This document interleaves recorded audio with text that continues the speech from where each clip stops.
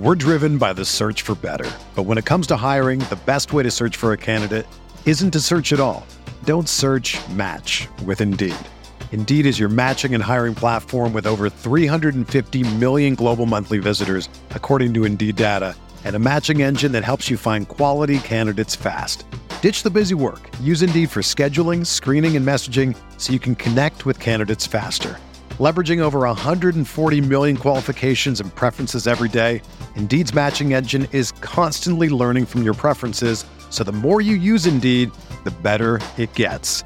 Join more than 3.5 million businesses worldwide that use Indeed to hire great talent fast. And listeners of this show will get a $75 sponsored job credit to get your jobs more visibility at Indeed.com/Blue Wire. Just go to Indeed.com/Blue Wire right now and support our show by saying that you heard about Indeed on this podcast. That's Indeed.com/Blue Wire. Terms and conditions apply. Need to hire? You need Indeed.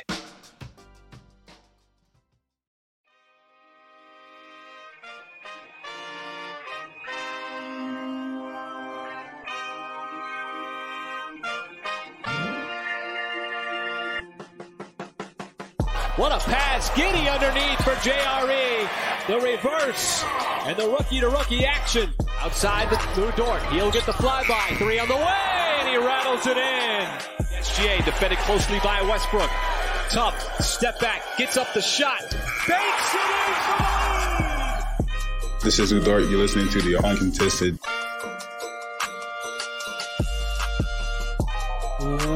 What is up, and welcome to the Uncontested podcast, coming to you live Sunday, June 5th. We're brought to you by the Blue Wire Podcast Network and SI Thunder. I'm your host for the evening, or I guess the afternoon, early show today. I'm Jacob Niffen. I've got JD Silva with me. Fellas, the rare Sunday afternoon pod. We've got Nick Crane along. Trey 1K. I wish we could play that on the pod without getting copyright infringement. And then we should have Taylor Peterson joining us shortly. I think he's on baby duty. Cleaning up a poopy diaper. Probably. This is why I do not have children. I got dogs. That's enough for me. Gentlemen, game 1 of the finals is in the books. We're recording early today, before game 2 of the finals. Thoughts from game 1, predictions for game 2. I've got a thought that the games are way too far apart. Like, holy cow, I feel like it's been a century since game 1. I'm still thinking the Warriors ultimately win the series. I do have a thought on Draymond and Iguodala podcasting post-game. Like, that's a little strange to me. Like, the description of Iguodala's pod was Andre rushed home after the game to break down. I was like, what? Like, he's like, what? And then Draymond with his comments of, we're not worried. Like, we dominated 43 minutes. Like, well, dominate 43 minutes and keep losing and you might be in trouble.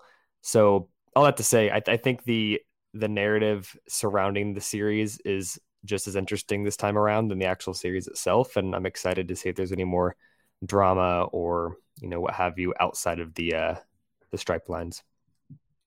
Yeah, obviously, Boston shot the hell out of the ball in game 1. A lot of the trends just favored them in that game. Like Draymond said on his podcast, he called out Derek White specifically and was like, well, we're not worried about him. So I don't think Boston's going to shoot like that again, but I was surprised with how they were able to limit Steph Curry after the first quarter. I think he made 1 3 in total after the first quarter. Like that trend. It's going to be a long series, I think. Yeah, I'm hoping, based off of what we saw, we get 6 or 7 games of this. Right. I hope this kind of drags out. I think that's a lock. Mm-hmm. If it goes 7, when is game 7? It's got to be really close to the draft. August 30th. Yeah, I know at this rate. Like. We'll be in Vegas by the time game 7 plays. I'm looking it up right now because it's got to be like game 6 would be Thursday, June 16th, which is a week before the draft. Game 7 would be Sunday, June 19th, which is like 4 days before the draft. It's a quick turnaround. Interesting. And then right after that, we have Utah Summer League, then Vegas Summer League, all of that going on while we have free agency. And then the dead period. Yeah. Not looking forward to the dead period. But maybe it won't be dead. Yeah. What is dead may never die. It's a good old Game of Thrones reference. Gentlemen, speaking of the draft, like that's all Thunder content right now is draft related. We're trying to keep things fresh for you guys. I've had multiple people reach out and tell us that they loved our episode where we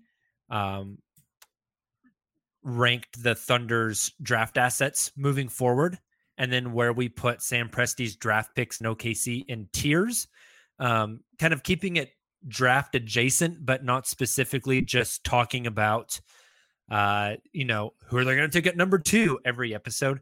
We're going to talk about number 2 today, but again, I kind of want to keep it draft adjacent, put things into context. So I was thinking on what we could talk about this episode. I had this idea. I wanted to look back. So first, I think the overwhelming assumption right now, and I think you two would agree, but if you don't agree, please say something, is that it's going to be Chet at number 2. It's going to be Jabari Smith Jr. at 1. It's going to be Chet at 2. Like, at this point, I would almost kind of be surprised if that's not how it goes. Is that kind of where you guys are at? Totally. I would agree. Although I do think if Chet went number 1, I have absolutely no idea what happens at 2. Oh, yeah. We're in the dark. Fair. Yeah. We're in the dark. Yeah. That's we're going to be hitting a panic button on draft night when that happens, not knowing what's going to come next. So let's assume that it's going to be Chet at number 2. Okay. I want to look back at the last 10 number 2 picks. This is going to take us back to the year 2012. I want to look at the past 10 number 2 picks. And then I want to throw Chet in that pool. So we're at 11 number 2 picks. And I want us to start to put those guys kind of in an order and figure out where Chet would fall based on just kind of what we think he's going to be. Obviously, this is playing pin the tail on the donkey, except we're blindfolded, spun around 10 times, and incredibly drunk, right? Like there's no way to know where we're going to stick this damn tail at, but we're going to try. So let's start just by listing off the past 10 number 2 picks. Let's exclude Chet for right now. And let's debate and put those 10 in an order. All right. So in 2021, we had Jalen Green. I guess let's go through each of them and talk maybe like 60 seconds about that player and how we think they are as an NBA player. And then we'll do the order. So Jalen Green, Nick, I know you were really big into the 2021 draft, diving deep into it for Thunder purposes. Jalen Green, thoughts so far and kind of where you think he's going to end up? I think he's going to be awesome. I, unfortunately, have seen takes on twitter.com recently saying his only comps are Kobe and Michael Jordan. That is a stretch. But I think he's going to be an awesome player. Like he's shown the scoring, self-creation, defense is, I think, better than some people give him credit for. Like, I think the narrative surrounding him league-wide this year, if you didn't watch a bunch of Rockets games, was he can score, but what else can he do? And I think he's actually a passable defender, and he's got the size and length to be maybe not elite, but good on the defensive end long-term. So in terms of like a number 2 pick, although I think we'd all agree Mobley is probably better, I don't think by any stretch of the imagination, Rockets fans are going to look back and be like, damn, why did we take him at 2? Like, I think he's going to be a really, really good number 2 pick. I look forward. Go ahead, Silva. I was going to say, I look forward to the day. I know I poke fun at the Rockets a lot for being disorganized and generally just like not the most healthy roster, but I do look forward to the day a talent like Jalen Green gets that roster molded around him better and is in a healthier situation. I think he's going to really excel. I mean, he kind of has to overcome his own situation right now. That's what he did in the back half of last season. So hopefully with whoever they end up with at pick 3, it'll be better for him. There's a real world where him and Paolo are like an elite offensive duo someday. If you had to comp Jalen Green to somebody in the league right now, who would it be?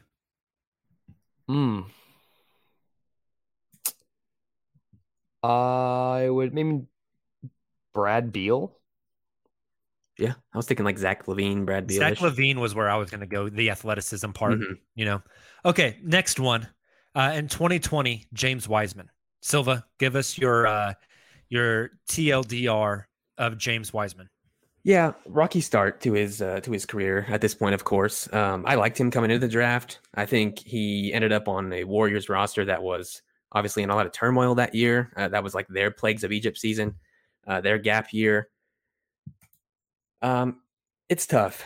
James Wiseman, the big narrative with him coming in was like, well, he can only run a pick and roll, and the Warriors weren't really doing that. They don't need to do that, having two of the best shooters ever on their team.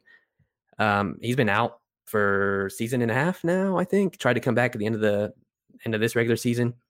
I still have hope for him long term. I don't know if that hope lies with the Warriors. I think they might flip him at a certain point in like a consolidation trade with all the young talent they have. But I'm not totally out on James Wiseman. He has a chance still. He's still super young. Nick, hit me with a comp. It's hard to comp him because we really haven't seen him play much NBA basketball. Yeah, maybe. That's really, really hard. That's what she said. There's just not a lot of guys in the modern NBA. There's not a lot of guys like him because people are straying away from this, modern big. I don't know, because coming out of college, he started to show like he could step out and shoot a three, which is there's a baby on the screen now. Taylor's joining us now. What's up, Taylor? Got little Brooks here. His first ever podcast. He is ready to. He's been talking to his sources on the NBA draft, and he's ready to drop some bombs. I'm ready. Bro, he's got a cord on his head. I don't know. I don't know if there is a comp for Wiseman at this point because you haven't seen him play even at the college level. He played like 5 games. Like it's kind of terrifying. It's a mystery. I'll say this instead of comping him. Thank God the Warriors didn't take LaMelo Ball because holy cow. That'd have been interesting. All right. Let's try to move a little bit quicker through these. Taylor, you're joining in completely blind. So F it. We're just going to go for it. We're going to rank. I read the outline. Okay. Look at Taylor doing his homework. I did my homework.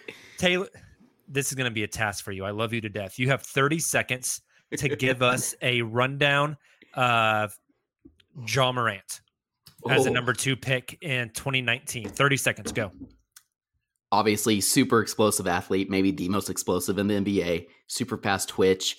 But the thing that stands out about Ja compared to like maybe a Jaden Ivey at number 2 this year, for example, is his elite playmaking and passing ability. And then he's also showing the ability to be able to knock down outside shots. So just a very elite prospect. Obviously, hindsight 2020, and Zion's had injury troubles, but I think we could all say certainly that he would go number 1 in a redraft of that draft. Very good. 2018, the number 2 pick was Marvin Bagley III. I'll take this one. Kang's gonna Kangs, baby. Luka Doncic was the next pick. Trae Young went 3 picks after this. Ultimate Kings pick. They took a swing, but they were heavily intoxicated, blindfolded, half asleep, and just generally dumb because they're the Kings. What a whiff. I think Marvin Bagley can still maybe etch out an NBA career, but I would bet, and it's not a lot of money because I teach in Oklahoma, but I would bet next year's salary that Marvin Bagley III never makes an All-Star game. I'll push back just for the purposes of this exercise because I think it's important to conceptualize. Before that draft, it was fairly consensus that he was the number 2 prospect. So I agree. Sure. Kang's going to Kangs, but like we're all saying Chet's the consensus number 2. He could end up the same way. And very fair. It's easy in hindsight to say, oh, they took Marvin Bagley, but it's a good point. He also, like you mentioned him being able to carve out a role still in the NBA, Jacob. I agree with you. He's not going to make an All-Star game, but like I kind of think of like a Nerlens Noel, not just because they both play center either, but 2 prospects highly regarded coming into the draft. Both fail in their first couple of seasons, but maybe he can be kind of a journeyman like Noel has been, a backup big in the league. Yeah. Nick, you get the next one. 2017, the number 2 overall pick, Lonzo Ball. He is obviously a great player. Was he worth the number 2 pick? I don't know. I mean, it could have been worse. Especially when Tatum went 3. Markel went 1, right? Yeah. So it could be worse, but like it's one of those I think you look back at this draft and you're like, oh wow, like Lonzo Ball is probably not the second best player in this class, but it wasn't a whiff by any stretch of the imagination. But it's still a great player. Yeah. Is it wrong of me to say Lonzo Ball is the ultimate role player?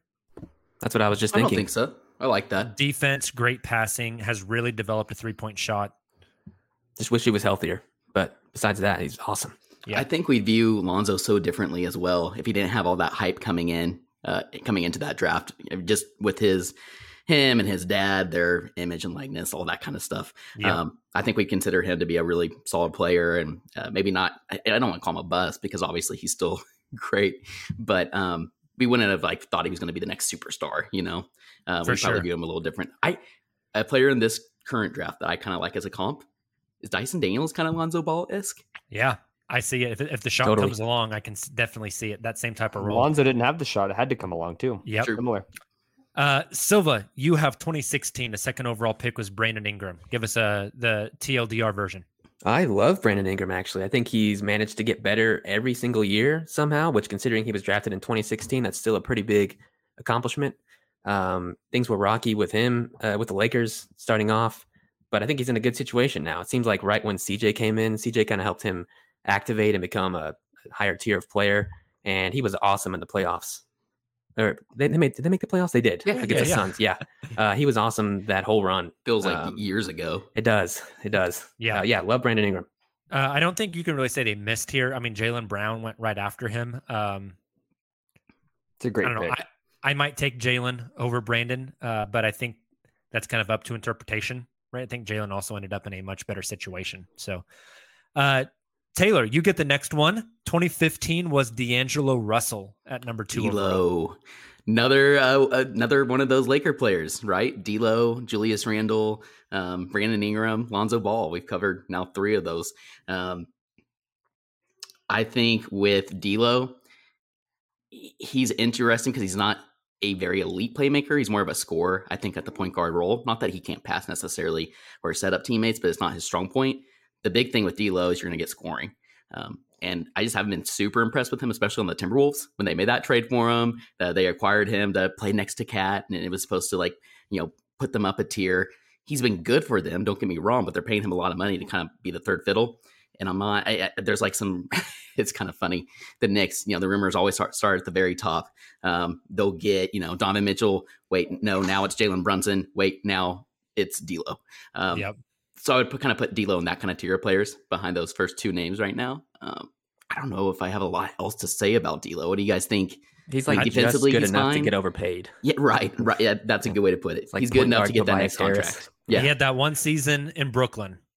That's true. He didn't have that great season. That really got That's a good point. And pulling up the draft classes and doing the homework for this podcast, I just want to read you guys the 2015 NBA draft. Pick 1, Karl Anthony Towns. Pick 2, D'Lo. 3, Jahlil Okafor. 4, Porzingis. 5, Hazonia. 6, Willie Cauley-Stein. 7, Emmanuel Mudiay. 8, Stanley Johnson. 9, Frank Kaminsky. And 10, Justice Winslow. That is a gross bad. Really bad. That's trade back. That is awful. That's really bad. Nick, you have 2014 real quick, Jabari Parker. 2 bad injuries are a thing because I think he would have been really good. He's just not the same. He's got no knees, man. But that wasn't a bad pick. I truly think his career was derailed by injury, not because he wasn't made to be a good NBA player. Yeah, Embiid went 3, but you have to remember the context of that draft. Everyone questioned, will Embiid ever play due to his injuries? So good one. We got 2 more left. 2013. Silva, I'll take this one, then you take the last one. 2013 was like an impossible draft. This one was all over the board. When Anthony Bennett goes number 1, it's a shot in the dark. Victor Oladipo went number 2, though. I think on draft night, this was by far the best pick that Orlando could have made. After that, Otto Porter Jr., Cody Zeller, Alex Len, Nerlens, McLemore, KCP, Trey Burke, CJ McCollum. As much as Presti loved that draft, it wasn't great. Yeah. Obviously, you had Giannis in here who went 15 right outside of the lottery. But besides that, I mean, Victor Oladipo was the correct pick there by far. And then last one, Silva, you can take it. 2012, pick number 2 was Michael Kidd-Gilchrist. Yes, good defender. Taking one spot after Anthony Davis, pretty tough. If you show, what's his name? Naismith, James Naismith, the guy who created basketball. If you show him MKG shooting form, he might regret his decision to invent basketball. Yeah. It's like after MKG, you had Brad Beal. You had Damian Lillard at 6. You had some better players down the board, but hey, that's rookie of the year, Michael Kidd-Gilchrist. Or am I thinking of Carter Williams? Yeah, it's one of the Carter. two. Carter Williams. That's not the same draft. Not the same draft. Not the same draft. But one of them got rookie of the year and then just fell off the face of the Michael earth. Kidd-Gilchrist just wasn't good. Okay, so let's now look at those 10. Again, Jalen Green, James Wiseman, Ja Morant, Marvin Bagley, Lonzo Ball, Brandon Ingram, D'Angelo Russell, Jabari Parker, Victor Oladipo, Michael Kidd-Gilchrist. We got to create a top 10. How you want to do it? You want to draft? Ooh, yeah, let's do a draft. That's fun. Yeah, good idea. I like do that. it. I like Silva, that a lot. you came up with the idea, so you get pick number 1. And we're including Chet in this, correct? No, we're not including Okay, Chet. not yet. Gotcha. Cool. Okay. Easy, Ja Morant. Yeah. That is easy. Not even a question. Yep. Give me Ja is the first one there. Yep. This makes me really sad about the number 2 pick when we do this. Nick, who do you got? It's an easy pick because some of these guys, it took a few years for us to realize they're not number 2 pick material. So just like recency bias, I'm going Jalen Green. Okay, I think that's fair. So Ja Morant 1, Jalen Green 2. Taylor, you got the next one? I was thinking Green 2 as well. And while I'm not high on this, I can't do it. I'm going to go Brandon Ingram. I was thinking about another player that I'm not quite as high on as Nick is, but I still like a lot. But I think I'm going Brandon Ingram there. I think that's the easy 1, 2, 3, and then I really effed myself here with number 4. Yep. God, this is difficult. See, this is where I was going to go ahead and go James Wiseman. I can't do it. I can't do James. I'm torn between 2 guys here, but I'm going to go Victor Oladipo. All NBA for 1 season. Injuries really derailed him. He had really found a groove in Indiana before the injury happened. I'm going Vic. Silva, you got pick 5. Ooh. Give me. Okay, so we have. Let's see. We have D'Lo, Jabari Parker, MKG. Give me James Wiseman there. Going back to the question of comps, and I think Jacob kind of sparked this when he mentioned, can he play if he ever gets healthy? Is he always going to be hurt? Wiseman went number 2 for a reason. I know people love to dog him on Twitter, and when I say he's going to be good, y'all dog me. There's no reason to think he couldn't be like the next Joel Embiid. He went 2 for a reason. He's humongous. That's why I was thinking about him at 3. That upside is still just so intriguing to me. Yeah. Silva, you just went Wiseman, right? Yep. Okay. Nick, you're up. Number 6. I'm between Lonzo and D'Lo. I'm going to go Lonzo. I think that's probably the right pick. And that's easy for me. I'm going to go with the one you didn't go with and go D'Lo. Now we get so who does that leave me with? I have MKG, Jabari Parker, Marvin Bagley. God dang. Yep. Ugh. Tough. What do you do here? I'm going Marvin Bagley the 3rd. He's the only one left in the league. I mean, you're the biggest hater of him on planet Earth. Dude, my other options are Jabari Parker and Michael Kidd-Gilchrist. What do you want me to do? There's at least still some upside, a little bit of upside there. MKG can play defense at least. That's true. Silva, who are you taking at 9? Oh, God. Considering what I said about MKG, I can't take him. So give me Jabari Parker. So, Nick, you are taking MKG at 10th. So our order, our draft order here, Ja Morant, or as I typed it in my notes here, Mortant, Jalen Green at 2, Brandon Ingram at 3, Oladipo at 4, Wiseman at 5, Lonzo at 6, D'Angelo Russell at 7, Marvin Bagley Jr. at 8, or Marvin Bagley the 3rd at 8, I'm sorry, Jabari Parker Jr. at 9, Michael Kidd-Gilchrist at 10. Hey, Jacob, question. Yes. I think the next part of this exercise is slotting where we think Chet will fall. Is that right? Yes. Can we do a realistic floor and ceiling instead? Like, I think best case he's the best of this group. But can we also do like a floor? Like if we think Chet ends up just being... and we can do like what's the most likely outcome and where does that slot him at? Let's do that. Let's do that. I like that. Here's my thing with Chet, guys. I've been thinking a lot about this because it feels inevitable that he's number 2 to OKC, right? Been thinking a lot about this. The bust potential, the floor, it scares the shit out of me. It really does. Like, he could just be bad. I like how we all talk about like this is a huge step in the right direction for the Thunder, and it could not be. It could be bad. But on the other side, it could be really good. Like, sometimes I think, oh my gosh, he's going to be Kristaps Porzingis, and he's never just going to be much of an impact player. And then when I look at some of the stuff he can do, like, oh God, I don't want to forget who. I'm going to look it up right now because I don't want to not give this guy the credit. While you're looking it up, I do think a lot of people get scared because of the KP thing. KP was a hell of a player pre-knee injury. Like, let's not forget that. With the Knicks, he was freaking awesome. All-star, right? Yeah.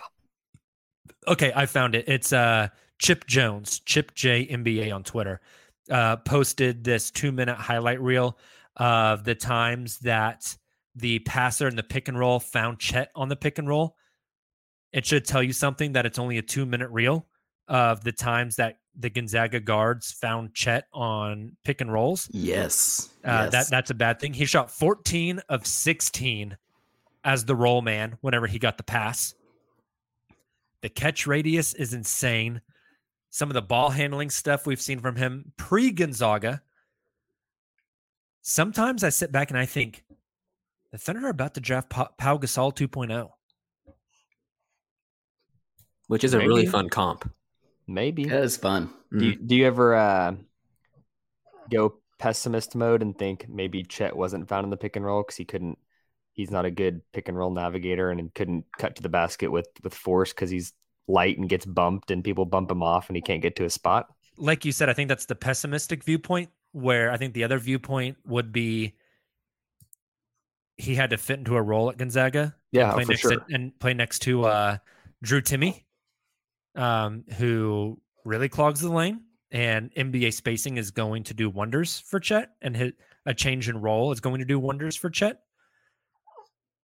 You can look at it both ways, man. Yeah, and that's basically what NBA Twitter does, right? It's polarizing for Chet. And what GMs are currently doing, right? This is the process they're going through and talking with their scouts and trying to gain intel. But I think, like, to that point, we saw him throughout his college career. And there is, I think it's worth going back and looking at his AAU tape. You can see a player who does have high basketball IQ and who is cutting to the basket, off ball, moving without the ball. And because of those things, I think he will be a fine roller, even if it's not a strong point, I got a question as we think about the answer to this next part. Like Jaden Ivey and Paolo Banchero and definitely Jabari Smith Jr. as well. I can envision them being like number one alpha dogs on their team, putting up 25, 30 a game and like being awesome, like offensively, right? Chet, what he brings to the table is that well-rounded, like defense, little things to win. We haven't seen since high school, and it is likely because of his role at Gonzaga, the ability to be like the top dog number one. Like there was games at Gonzaga, whether it's system or just him being passive, he shot like 6 times in big games. Can you guys envision Chet being a number one guy? Because I think that's what Oklahoma City needs at this point. Like you've got Shea, you've got Josh, you've got these guys. We've all said on pods, we don't know if those guys can be the number one player on a contender. Do you think Chet has that in him to be the number one guy in a contender? Is he more of a that's tough, really, really, really, really, really good second guy, and you still got to go hunt that number one? I think that's the most likely scenario. Yeah, but go back and look at that USA basketball tape, right? And like he was that guy going head to head. Jaden Ivey was that guy in that game. Oh yeah, Jaden Ivey was a man amongst boys in that game. This is where the Pau Gasol comp comes back for me. Powell was probably never the not a number guy on one. those Lakers teams. Oh, okay. But Fair. he was the ultimate defender, Agreed. ball mover, could get you. I mean, I would have to look up Powell's stats. Which is my point, though. Chet could be freaking awesome and be Pow 2.0, but in 3 years, are we still going to be saying OKC needs that number one guy? Does this imply that we all don't think it's Shea? Yeah. I don't. I think Shea's awesome. And what he's doing at 23, 24 years old is awesome. He's on a max contract. He's face of the franchise right now. You got to look back at history. The best players in the world that are franchise-altering number one guys are typically already all-star level by now. And I know we think Shea plays at the all-star level. He's on the Thunder. He's not going to get votes. But, Shea is not a superstar right now by any stretch. Right. Yeah. No, I mean, totally. In 2009, 2010, Pau Gasol averaged 18.3 points, 11 rebounds, 3.5 assists, and nearly 2 blocks a game, shooting 53% from the field. He took no three-pointers. I think Chet enters the league shooting 3 to 4 3-pointers a game. So I don't know if he's ever going to have that level of efficiency. But do you think at the height of Chet's powers in the league, he can ever get to that 18, 11, 3.5, and 2? Yeah. Oh, yeah. Yep. But again, that can't be a number one guy. That's fair. Yeah. I think if that's who you get at number 2, if you get kind of a Pau Gasol guy at number 2, you're very happy. You're incredibly happy. Agreed. Totally agreed. I just food for thought. It's something I thought about a lot recently is got to have a number one guy. And if it's Chet, I don't know if it's him, as good as he's going to be. And that's why I think you bring up a really good point, Nick, in that, just because we drafted Chet at 2 in this draft, or just because the Thunder even have picked 2 in this draft, I think that's why we're going to see Presti not push all the chips to the middle of the table like we've talked so much about, and why I think he's still very, very intrigued with a top pick in the 2023 draft, even if it's outside the top 5, which is probably the most likely scenario. I think there's some deep let's talent. Be clear. You could have a core of Josh, Shea, Chet, and then push your chips in a trade like Phoenix did for Chris Paul. Not that Chris Paul's like number one guy over Devin Booker, but in 2025, you push some chips in and you go trade for a number one guy that's a veteran and ready to play with that core, then you're golden. I'm not saying don't draft Chet because he's not a number one guy, but I do think that's something that we'll be talking about in the podcast in 2 years from now. I think that's very fair. All right. So in our top 10 list of the last 10 number 2 picks, realistic outcome, range, whatever, where does Chet slot in? I think if he becomes better than what we think Ja Morant's going to be, then this was an absolute 1000% success. The rebuild is over. You have your player of the future, right? Because I think Ja Morant is insane. I can't put Chet at number 1 on this list. I just can't. I think I'd slide him at number 3 behind Ingram and right above James Wiseman.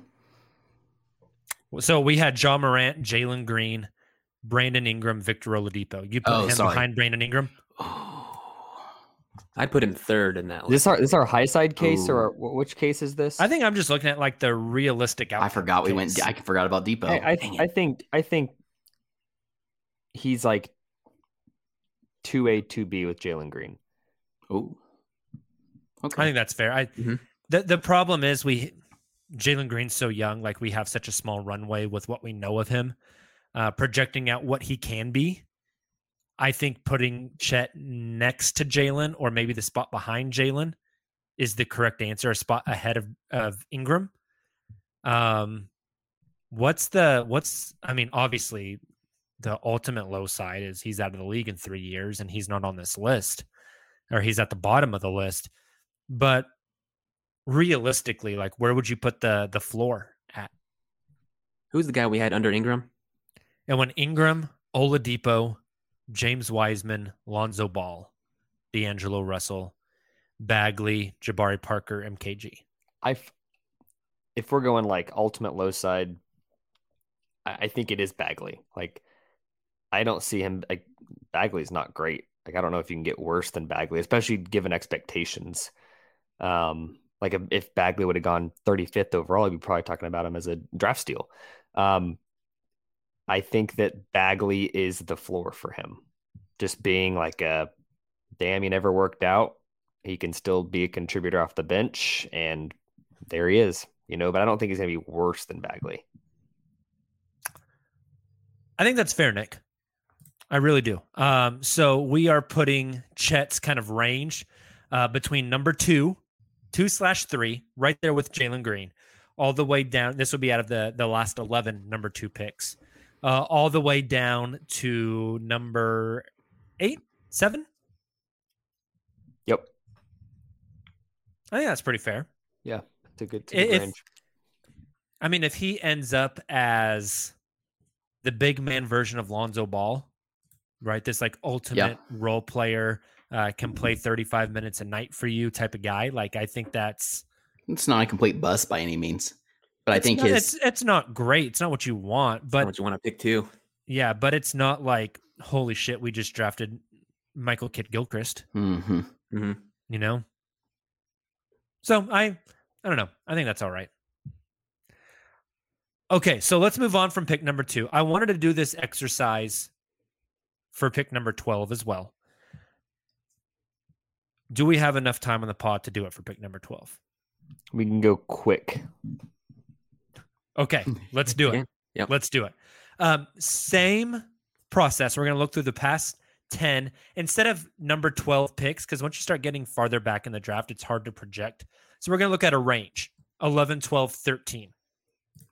Instead of having you guys give me the breakdown of these players, I'm just going to read off the list, and then we're going to rank them. Okay? Cool. Kind of as a grouping, right? So the grouping for 2021, 11 was James Bouknight, 12 Josh Primo, 13 Chris Duarte. That's interesting. That's not a group I'm incredibly excited about. Would you guys agree? No. I'm still a pretty big Primo fan, but yes, as we currently sit, I agree. 2020 was 11 Devin Vassell, 12 Tyrese Halliburton, 13 Kira Lewis Jr. That's a pretty damn good grouping. Mm-hmm. That is a pretty good grouping. 2019, 11 Cam Johnson, 12 PJ Washington, 13 Tyler Hero. Another great grouping. Yes, Pretty I damn agree. 2018, 11 SGA, 12 Miles Bridges, 13 Jerome Robinson. One of these things is not like the other. It's so funny. I was, you go on YouTube and you watch a video and you like leave the room, whatever, you come back and like the algorithm's got you doing something random. I was watching highlights of somebody and came back and the 2018 draft was on, and I forgot Jerome Robinson existed, which is the ultimate horrible pick if just 4 years later, 5 years later, you forget the guy existed. Yep. Totally agree. I think I'm pulling up that draft class right now. What draft class was that? Was that 2018? Yes. Yep. If we slid it back and looked at 10, 11, 12 instead of 11, 12, 13, it would have been Mikal Bridges, Shai Gilgeous-Alexander, Miles Bridges. Yeah. What a stretch of 3 picks. That's Holy incredible. crap. Yep. Okay, Sixers. so the next one, 2017, 11 Malik Monk, 12 Luke Kennard, 13 Donovan Mitchell. Yeah.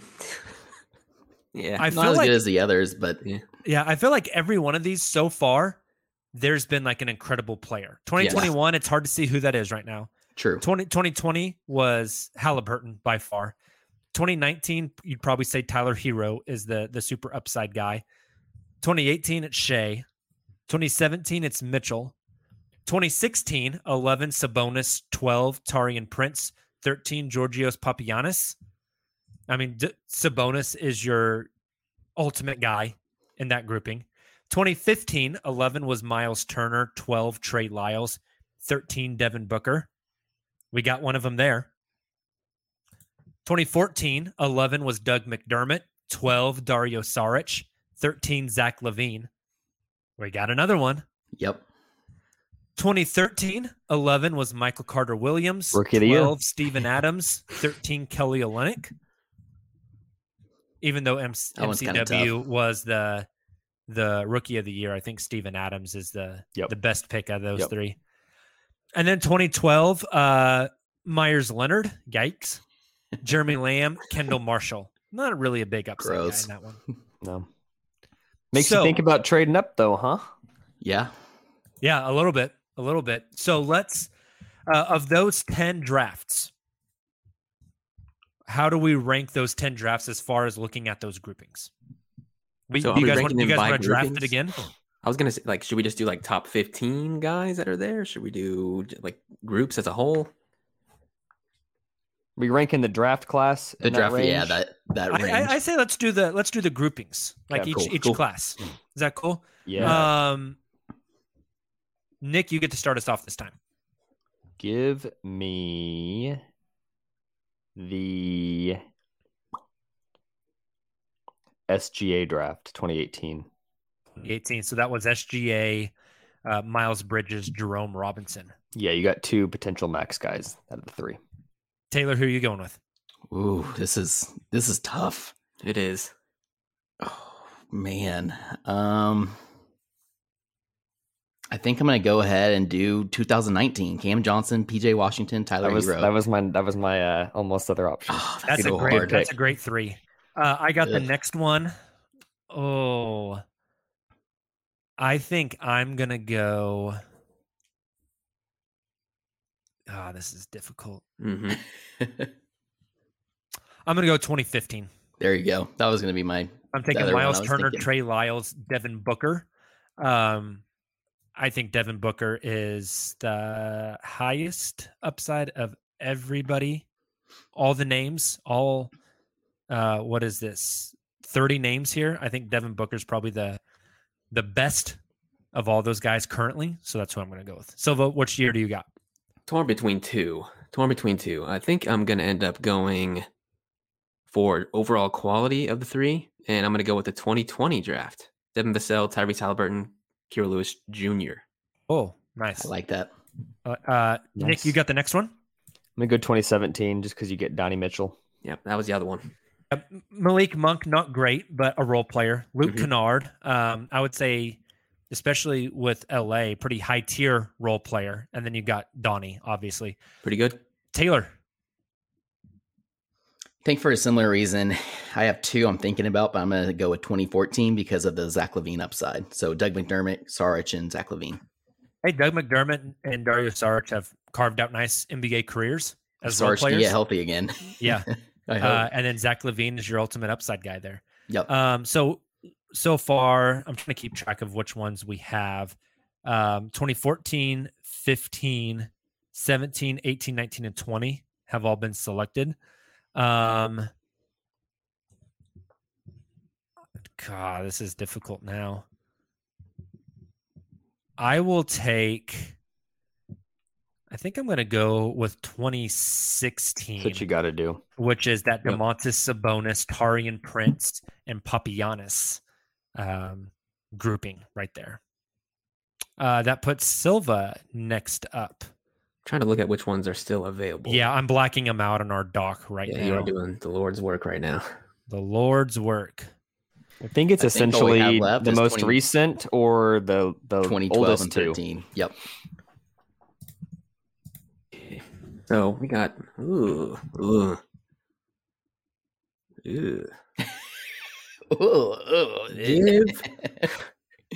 maybe a slightly homer pick, but give me the Steven Adams draft 2013. I think that's the right pick. Yep. All right. Does that mean we have only one left? Two. Oh, I'm a dummy. Oh, we have the most recent one. Yeah. 2021. Yeah. And then 2012. Yep. Nick, what are you going with? Definitely 2021. Just because there's actually upside. We already know 2012 is not great. I'm going to go out there and say this. Book Knight, I think, gets more of a bad rap than he deserves. Like, he was awesome in the G League and just didn't get an opportunity with Charlotte. Like, I think if he was in Oklahoma City, he would have been exactly what Trey Man was. And I think Primo's due for a breakout. Primo's going to be Primo's good. just so young. Chris Duarte, he gets pegged as the old guy, and he's already hit his ceiling. But if that's his ceiling, he was pretty damn good as a rookie.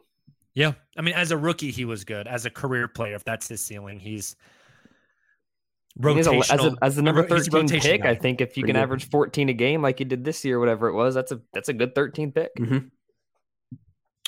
I think that's fair. So, in looking at Jonathan Gavoni and Mike Schmitz of ESPN, their most recent mock draft, which was updated last week, their 11, 12, 13 is AJ Griffin, Ousmane Dieng, Mark Williams. Oh, Where that's does tough. that trio rank on our big board here? And I know you guys probably lost track of our order, so I am putting it in the private chat on the thing for you guys. I'm gonna preface this by saying my gut tells me if we were doing this exercise in 5 years, Ousmane Dieng is like the Standout guy that we're like, oh no, I think he's the guy that. No, I don't actually think this, but like history tells us with these projects, like he's a guy that we're gonna look back and be like, oh yeah, he went at 13 and never turned out to be anything. Like there's probably a better chance that he ends up being like odds tell us he ends up being a nobody versus we all think about the upside and he turns into this great pick. I agree. I think Mark Williams ends up being similar to like a Miles Leonard or Miles Turner, where it's like he was a productive center, but I he hope was he doesn't limited. end up like Myers Leonard. He was on the court, a productive center, but not a star. And then maybe AJ Griffin ends up being like the great shooter that was worth it in that range. So Nick, hold on a second. We got 30 names here, right? You just said Mark Williams, is like the Miles Turner or Myers Leonard. You said Ousmane Dieng is the guy that we're going to say, oh, he got drafted there.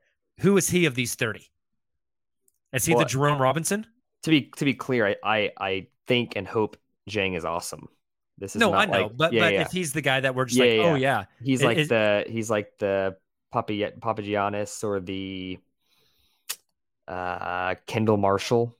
Okay, I think there's a better chance he ends up being that type of guy than ending up being like the Devin Booker. That was like, how the hell did he slip that far? Okay, then Taylor, if we're still kind of doing this exercise here, AJ Griffin, who does he end up most like on this list of 30 names we have? Zach LaVine is a name I keep coming back to. A player, microwave scorer who can shoot from outside. All completely 110% hinges on if those knees are healthy, if he can be a little more than what he showed at Duke. Yeah, the athleticism of Zach is what's going to put me off there. Yeah. Yep. I think he means in terms of production, not like a player comp. Yeah, gotcha. And maybe like Cam Johnson would be like more likely best case scenario. Silva, who would you put AJ Griffin as in this grouping? Yeah, I've been trying to look, and I think it's interesting that a lot of the guys that slipped in this range and ended up way exceeding their projections were all guards or larger wings. So it's like Donovan Mitchell, Devin Booker, Zach LaVine. Those are all similar guys. SGA, Halliburton, and then Miles Bridges, and it's bigger, but Tyler Hero's in that same range. Don't let Johnny Davis slip. That's what I'm saying. No, I think AJ Griffin would be. I hope he ends up being like Tyrese Halliburton. Like he ends up coming in and immediately like having a solid NBA skill. Halliburton came in and was immediately a good playmaker, a good floor general. I hope AJ Griffin can walk in healthy, play solid defense at least, and shoot the hell out of the ball. So I think around the Tyrese Halliburton, Miles Bridges area. I was going to go Tyler Hero. Yeah, that's fun. Yep, that is fun. Got the strap. Mm-hmm. Maybe he starts. Maybe he comes off the bench. I think he could end up being a better defender than Hero if the athleticism comes back, if the medicals come back. Because, I mean, you look at pictures of AJ Griffin, that dude looks like Jimmy Butler looks right now. Yeah. I mean, you want to talk about the ideal NBA body. You said the same thing about Obi Toppin a couple years ago, Jacob. Yeah, but Obi Toppin was like 30 when he got drafted. 30. Nick's Imagine legend AJ already. Griffin looks like a football player. Yeah, and AJ Yeah, Griffin's that's crazy. also the second youngest guy in the draft, Yep, that's a good right point. behind as well. Jalen Duren. Him, Duran, Jabari Smith Jr. all in like 18, about to turn 19 or just turn 19 range. So where do we think this the currently projected 11, 12, 13 for 2022 lands in this hierarchy? Right in the middle. Yeah. Right in the middle. That's like the most cop-out answer, is it not? But I actually genuinely believe that. Like, Yeah. I am not confident that one of those three guys ends up being as good as Donovan Mitchell, Devin Booker, Zach LaVine. That cuts SGA? out 3. SGA cuts out 4. So like you're automatically in that 5th, unless they all end up being very good level players. Could this be the 2019 class of Cam Johnson, PJ Washington, Tyler Hero? Sure. If everything pans out. None are superstars, but all really good. Yeah. Right. Yeah.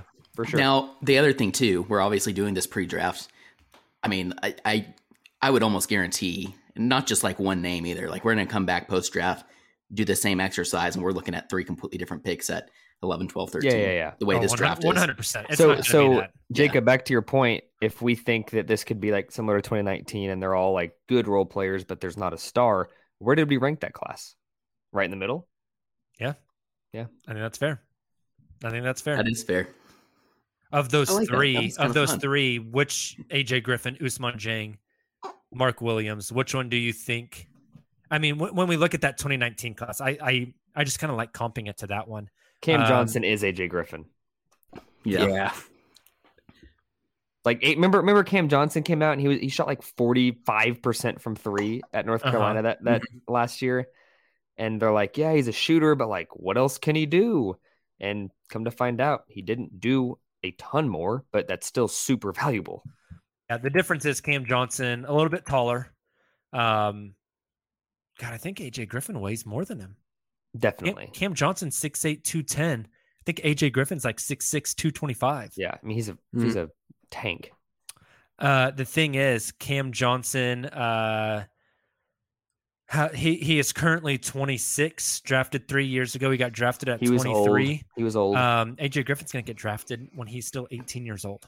Yeah. That is pretty crazy. So of those 3, Ousmane Dieng, AJ Griffin, Mark Williams, like, if those 3 are on the board at 12, who do you want the Thunder to take? AJ Griffin. AJ Griffin. I agree. As much as the fun upside of Dieng is, it's just like, there's always these guys that have all this hype, and then you don't hear about them ever again. Yeah. Yep. It's the ultimate home run swing. That's the thing with home run swings, Sometimes you hit the ball and it goes far as hell, and sometimes you swing the piss out of that bat and you don't hit anything but air. You know that the thing about AJ Griffin compared to Dieng, we do know some at least of what Griffin's going to provide, and I still think he possesses that untapped upside as well. Again, hinging on the health. So you're kind of taking a swing with him also, but you kind of have a higher base, a higher floor with Griffin compared to Dieng. I think that's fair. Silva, let's tell the people about the ads for the week before we move on to, I'm not going to say the second half because we've been going for 52 minutes, but the rest of the podcast. What's up, Thunder fans? This is Jacob from the Uncontested Podcast, and I'm here to let you know that we have fully redesigned our merch store to get you the best Thunder swag available. Just visit cottonbureau.com and search the Uncontested Podcast to find all of our new designs. That's COTTONBUREAU.com and search the Uncontested Podcast to find new drops like Josh Giddey's Wizard of Oz or an ode to the Trey Man Step Back. We've also got all the classics like Dortal Combat, Liu Tang Clan, and everyone's favorite MVP, Shai Gilgeous-Alexander. The best part? You can get any design and the style of apparel you want. So if you're gearing up for the summer and want a tank top, needing a hoodie for the winter in Australia, or you're wanting a Pokemon onesie for your baby, we've got you covered. Make sure to go to cottonbureau.com and search the Uncontested Podcast to get your new Thunder gear today. We're driven by the search for better. But when it comes to hiring, the best way to search for a candidate isn't to search at all. Don't search, match with Indeed. Indeed is your matching and hiring platform with over 350 million global monthly visitors, according to Indeed data, and a matching engine that helps you find quality candidates fast. Ditch the busy work. Use Indeed for scheduling, screening, and messaging so you can connect with candidates faster.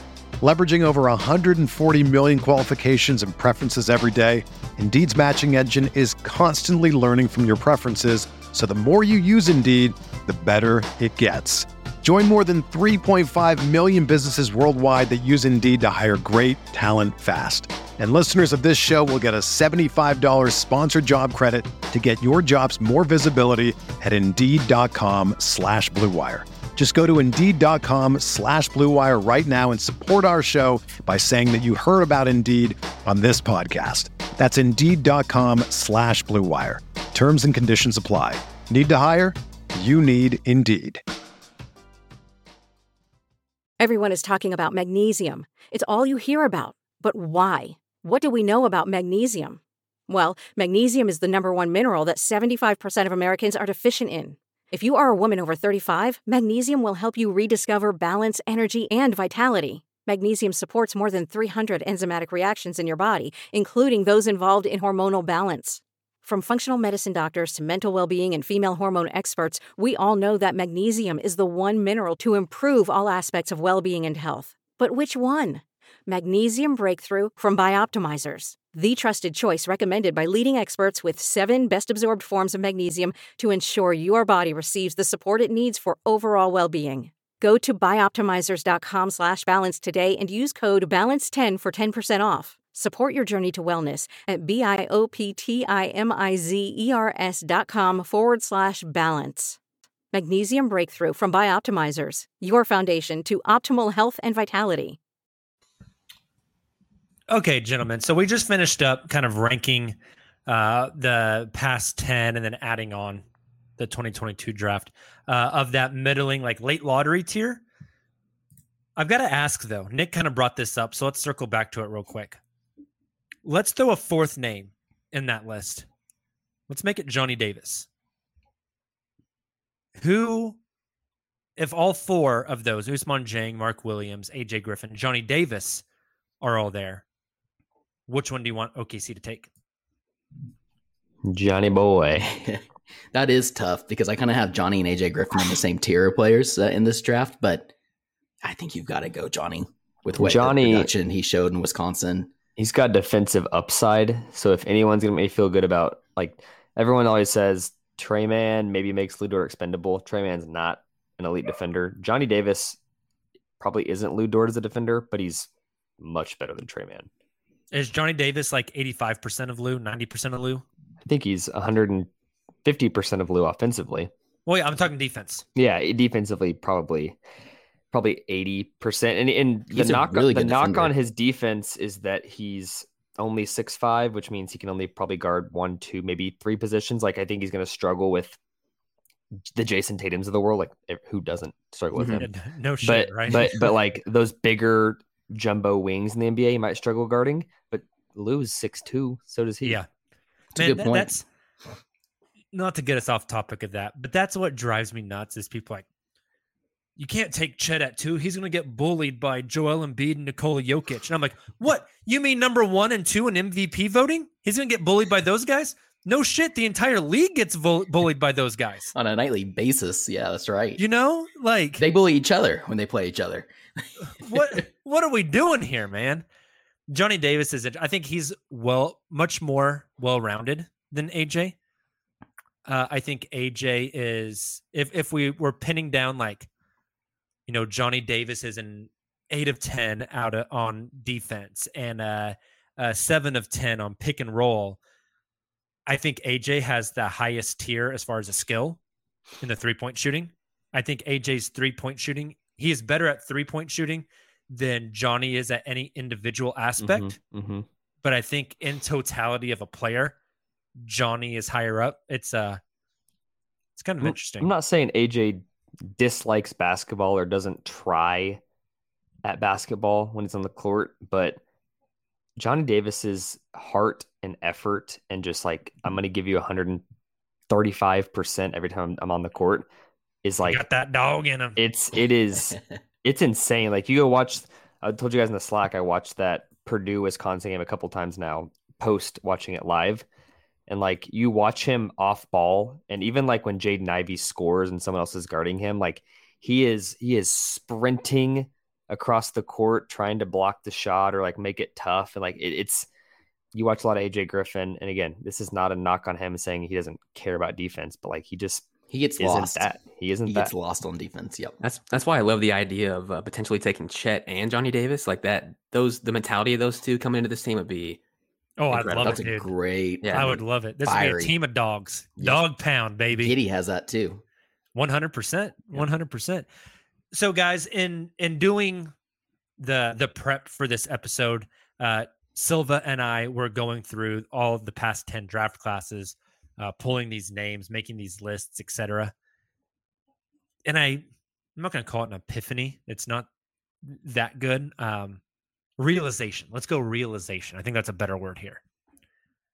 And I forget which draft class it was now, but in the draft class that had Brad Beal, was that 2013?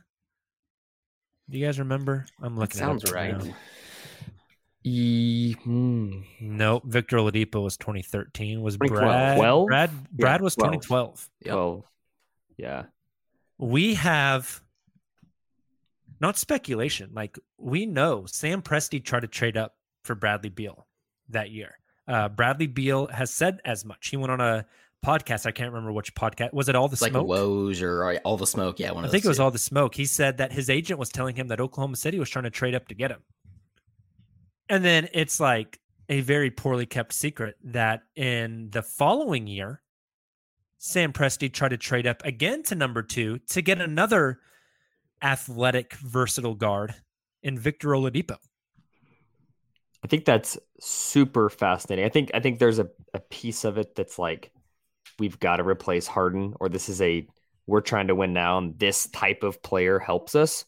But more holistically, I think that confirms he's at number 2 this year. Type of player that he likes. And doesn't Jaden Ivey fit in that bag? Oh, for sure. To a T. I mean, Jaden Ivey feels like a Victor Oladipo, does he not? Yeah. In the style of play. Yeah. So, very much I mean, so. people like to comp Jaden Ivey to Ja Morant just because of the athleticism. They like to comp him to Russell Westbrook for the same reason. I think Indiana, Victor Oladipo is maybe like a really close one. So, Nick, you just mentioned, I think that's really fascinating. Like that's right after Harden, right? Are they trying to get the Harden replacement? Is that what was the best fit for the team?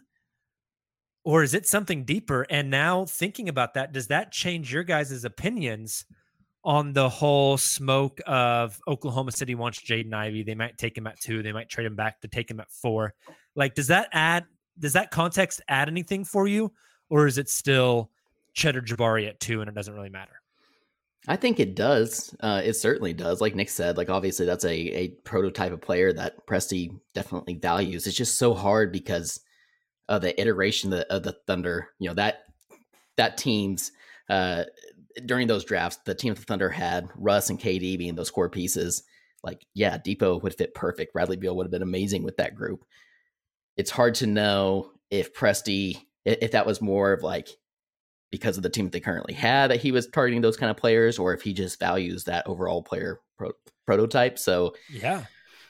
Oh, that's tough. I mean, Taylor, we've talked a lot on this show about how it feels a lot like in that Russ KD era, they targeted raw athletes who could play defense and really couldn't shoot.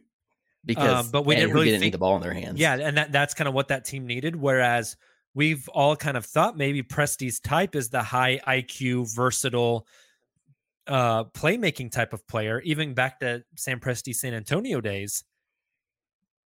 So it's like, I know it's this weird balance for Jaden Ivey. Chet fits that to a T. Chet fits what we currently think of Sam Presti to a T. But then Jaden Ivey, he also took Trey Mann last draft. Yeah, right. It's so like maybe you do go after an Ivy. It's very fascinating. I can't wait. And I think it'll be, this draft will probably give us a lot of answers into Presti, his thought process. We think that how he's building his this outlook. draft might also make us just say, "What the hell?" Yeah, when that Shaden Sharp pick comes in, it's gonna hurt. Yeah, that's right. God, don't even joke about that, bro. Oh, I know. Something I did wanted to bring up we were talking about Ivy kind of fitting that role. if OKC were to trade up but they couldn't get up to 4 and draft Ivy, I was thinking Ben Mathurin might be a guy that falls in that same kind of architect of player. You guys agree? Hyper athletic. Yeah. I think the difference is Mathurin can kind of shoot the piss out of the ball. Yep. Jaden struggled a little bit. He started to come on sophomore year, freshman year. He did not shoot the ball well at all. I don't know. Mathurin, you infuse some of that athleticism, that off-ball cutting, that ability to play above the rim, that ability to come off a pin down and catch and just rise up. Mathurin jumps like crazy high in his jump shots. You add that to Shea and Josh, and I think you got something kind of fun there. And I do think it kind of fits that mold, Silva.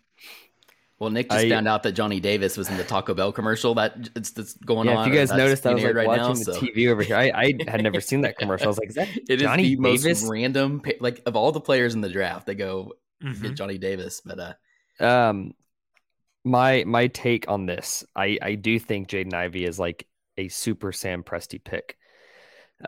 However, I feel like there's that type of, and we've talked about this, Oladipo, Beal, John Morant, like we've talked, there's that type of Scoot Henderson next year. It's a guard heavy draft. There's those types of guys every year.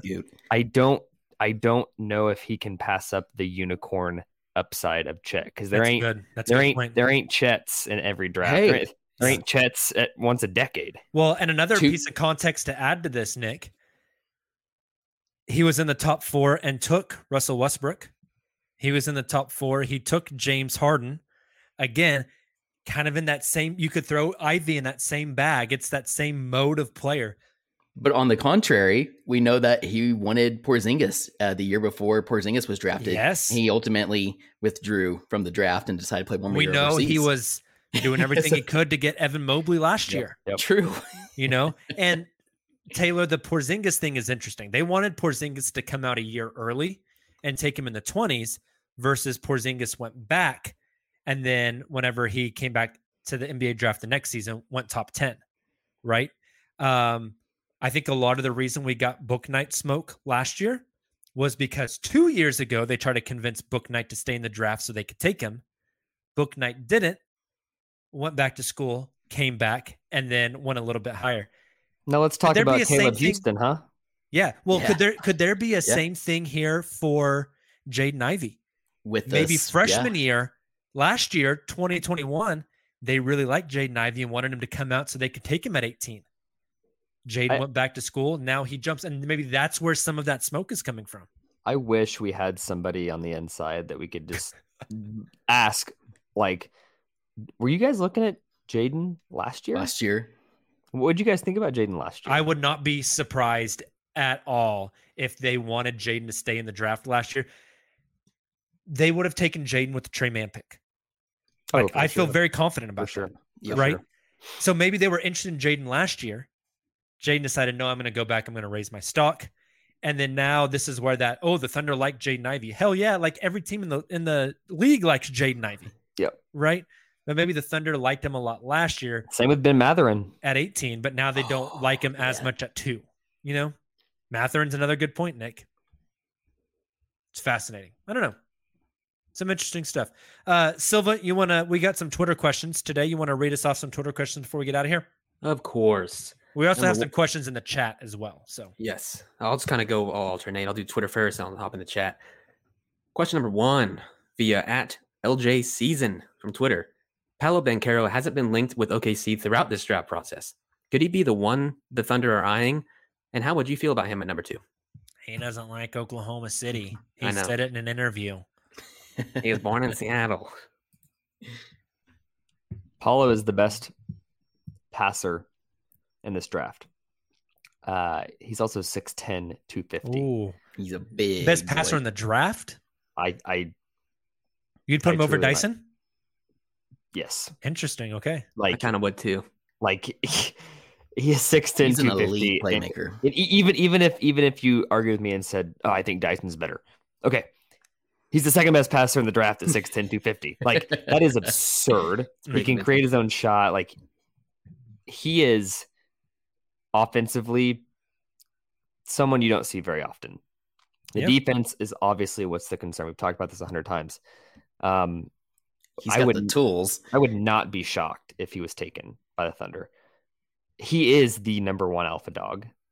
If Sam opts to say, I'm going to get the number one guy while I can at 2, and then I try to get that, high upside role player that does all the things to win next year or the year after or through trade, whatever it might be, wouldn't shock me. I still think Chet is like the guy at number 2, but people don't talk about Paulo in Oklahoma City, but he would be freaking insane. Yeah, the fit would be perfect. I think to answer that part of the question, I agree with you completely. Like, I'd be ecstatic if they took Paulo at 2. I don't know. Yeah, I do find it weird. We haven't heard any smoke regarding Paulo in OKC. You think all 3 of those guys have been to OKC and worked out? I mean, they will be. They will. By draft, there's no way Sam doesn't work out the top 5, 6, 7 guys. I think Sam's probably getting to work out like 60 guys in this draft. Oh, yeah. For sure. I question if he got in the top 3 last year because he didn't have a top 3 pick. I mean, yeah. Cade came out and said he was only working out for Detroit. Yeah. Right. I don't know if he got Evan Mobley in the building last year. I don't know if he got Jalen Green in the building last year. But this year with pick number 2, 12, 30, 34, you can literally get everybody in. Yeah. Cool. Let's move to the next Twitter question via @AndersonID. With us potentially adding 4 players in this year's draft, what should we expect to happen with Isaiah Roby? He seems like a really awesome frontcourt player to run with SGA and Giddey with his shooting and play finishing abilities. I'll lead us off on this one. Maybe Roby is still on this team next year. I think he's a good candidate for the guy to be moved, to be cut for the roster crunch. I think a lot of people watched Isaiah Roby the past 2 years in the second half of the season and saw a lot of stuff. Oh, he can't shoot. Oh, he can dunk. He can do a handful of things. And I think that's the context in which we were watching him. I think whenever you get pick 2 and 12, and even if they take pick 30 in here, I think your opinion, Thunder fandom's opinion on Isaiah Roby is going to change rather quickly. I agree. Totally. I also think back to the beginning of the season where everybody was healthy. The Thunder had a full team, and Roby wasn't getting playing time from Coach Mark Daigneault. I think that says a lot as well. Yeah. I don't think Roby's an awful player. But I think with the context of what they had on this team, it was oh, he can do some stuff. But when you bring in better talent like they are, I think a lot of fans' opinions are going to shift very quickly. Yeah. I don't think he is in the rotation. If he went in the rotation last year, he's not going to be in the rotation this year. Yeah. I question if he's on the team opening night. Fair. Me too. I don't know how he rises above a lot of the young guys are going to bring in. Let's go to the last Twitter question via @Evo_Cloud. Do you think there is enough of a difference between the 12th pick in this draft or the 7th or 8th pick to justify using Lou Dort as a trade-up piece? I'll give one comment on this, indirectly answering the question. I think if there's a team that's willing to move back and take on Dort and pay him as much as he's Shea's buddy and does a lot of things that translate to the playoffs with the 2023 CBA and all that stuff. I think that there's hidden value in giving him up if you love a guy at 7 or 8, to where not only are you moving up, but you're avoiding shelling out cash. Yeah, it's this interesting balance of, do we want to move up and get a guy we love and take care of some financials that is going to make us even more flexible in 2023? Or do we want to stay put and take a guy at 12 and then wait the year to make the decision on Dort, right? It's you have to love the guy at 6, 7, 8 more than you love a guy at 12 plus Lou. Right. And that's a lot. And I think that's a pretty high hill to climb. I agree. It'd have to be somebody big. I mean, again, the situation would be that somebody the Thunder value very highly on their big board. falls to that 6-7 range and they decide to go ahead and pull the trigger. I just don't know if there's really any guys in that. I mean, I love that range of the Dyson Daniels, Ben Matherins, but I'm not sure, to your all's point, it's worth 12 and Dort, unless it, financials come to play, like Nick just mentioned. I think that's a really good point as well. Like, what has more value? Dyson Daniels on a rookie scale deal, which would be quite a bit of money at pick 6 or 7, or Lou Dort and Johnny Davis, or Lou Dort and AJ Griffin, or Lou Dort and Ousmane Dieng. It almost feels like a situation you have to work out on draft night. Like, if you're talking, if Davis is the one slipping, if Griffin's the one slipping, I kind of like that scenario more. Yeah, that's right. You just let those players fall to you. Good point. What if Shaedon Sharp's there on the clock at 7 on that Portland pick? I've really fallen on Shaedon. You got to take him. You got to take him. That's the ultimate banger bust pick. I think a lot of people have fallen on Shaedon because the national media's fallen on Shaedon. Yeah. But like there's nothing he's done that should make him fall. The people that were You could also argue there's nothing he's done that should make him rise. Right? No. But my point is, when he officially declared or officially was part of this draft class, immediately national people were like, oh, maybe the best player in this class. Maybe he goes 4. And there's been nothing outside of hype being decreased that makes him fall. Like nothing. So if everybody in the national media was so high on him when he declared, why are they not high on him now? Because there's been no change. Before we get out of here, because the 4 of us this is the uncontested Summer League squad this year. All 4 of us are going to be out at Summer League. So let's end with the Shaedon Sharp topic then. I want to ask each of you as we get out of here. We fly out to Vegas on July 6th. Summer League starts on the 7th. We're in the Thomas and Mack. We're hanging out. We're super excited. The 6 p.m. tip-off is whichever team took Shaedon Sharp. What will surprise you more? Shaedon comes out and just goes freaking berserk. And this dude is dropping like crossover, step back, Harden-esque threes, throwing down windmills. And we're all just sitting there with our jaws collectively on the floor saying, holy shit. Or he comes out and we watch him play and we're like, oh my God, this guy sucks. Which is more surprising to you? I think it's more surprising if he's balling out because he hasn't played in a long time. That's not to say he ends up being a bad player. Yep. Summer League last year, Justin and I were sitting front row for that. Evan Mobley looked lost. He was skinny. He was getting bumped around by these like second and third year guys that were G Leaguers trying to make a roster spot. And Summer League means nothing. But for a guy that hasn't played in so long and doesn't have the experience of playing against even mediocre college guys, I would expect him, like he's going to have highlight plays, no doubt. He's going to have a huge dunk or something. But holistically, I don't expect him to look spectacular at Summer League. I agree. It's too long off. I think a good comp, kind of from a player perspective, but really just like in terms of the learning curve, I think that Sharp's going to face in the league. I think we should be looking at like a Jalen Green, who really struggled early last season with Houston. And by the end of the season, we're like, okay, maybe we shouldn't have said like maybe should have been a 4th, 5th, 6th overall pick. He kind of looks the part of a number 2, number 3 overall pick. I think Shaedon Sharp will face a similar learning curve, and it's kind of similar talent-wise as well. So, yeah, I think I agree. I think he'll come out, maybe look a little slow to begin, and then by the end of the season, he's probably putting it together and looking pretty special. Maybe he does look like Jalen Green. Maybe he looks like Gerald Green. But maybe Who knows? Maybe he's Jeff Green. Guys, I think that's all we got for today. This was a really fun pod. Thanks to everyone for jumping on mid-afternoon with us. Really appreciate it. We hope you guys enjoy Game 2 of the NBA Finals tonight. We'll be back with you, specifically Taylor will be back with you Monday night, tomorrow, for a Twitter space. So make sure you follow us on twitter.com @the_uncontested. Join the Twitter space, hang out, chat, ask some questions. Just join all of Thunder Twitter on the spaces. We've been having huge success on those. So make sure to join us there.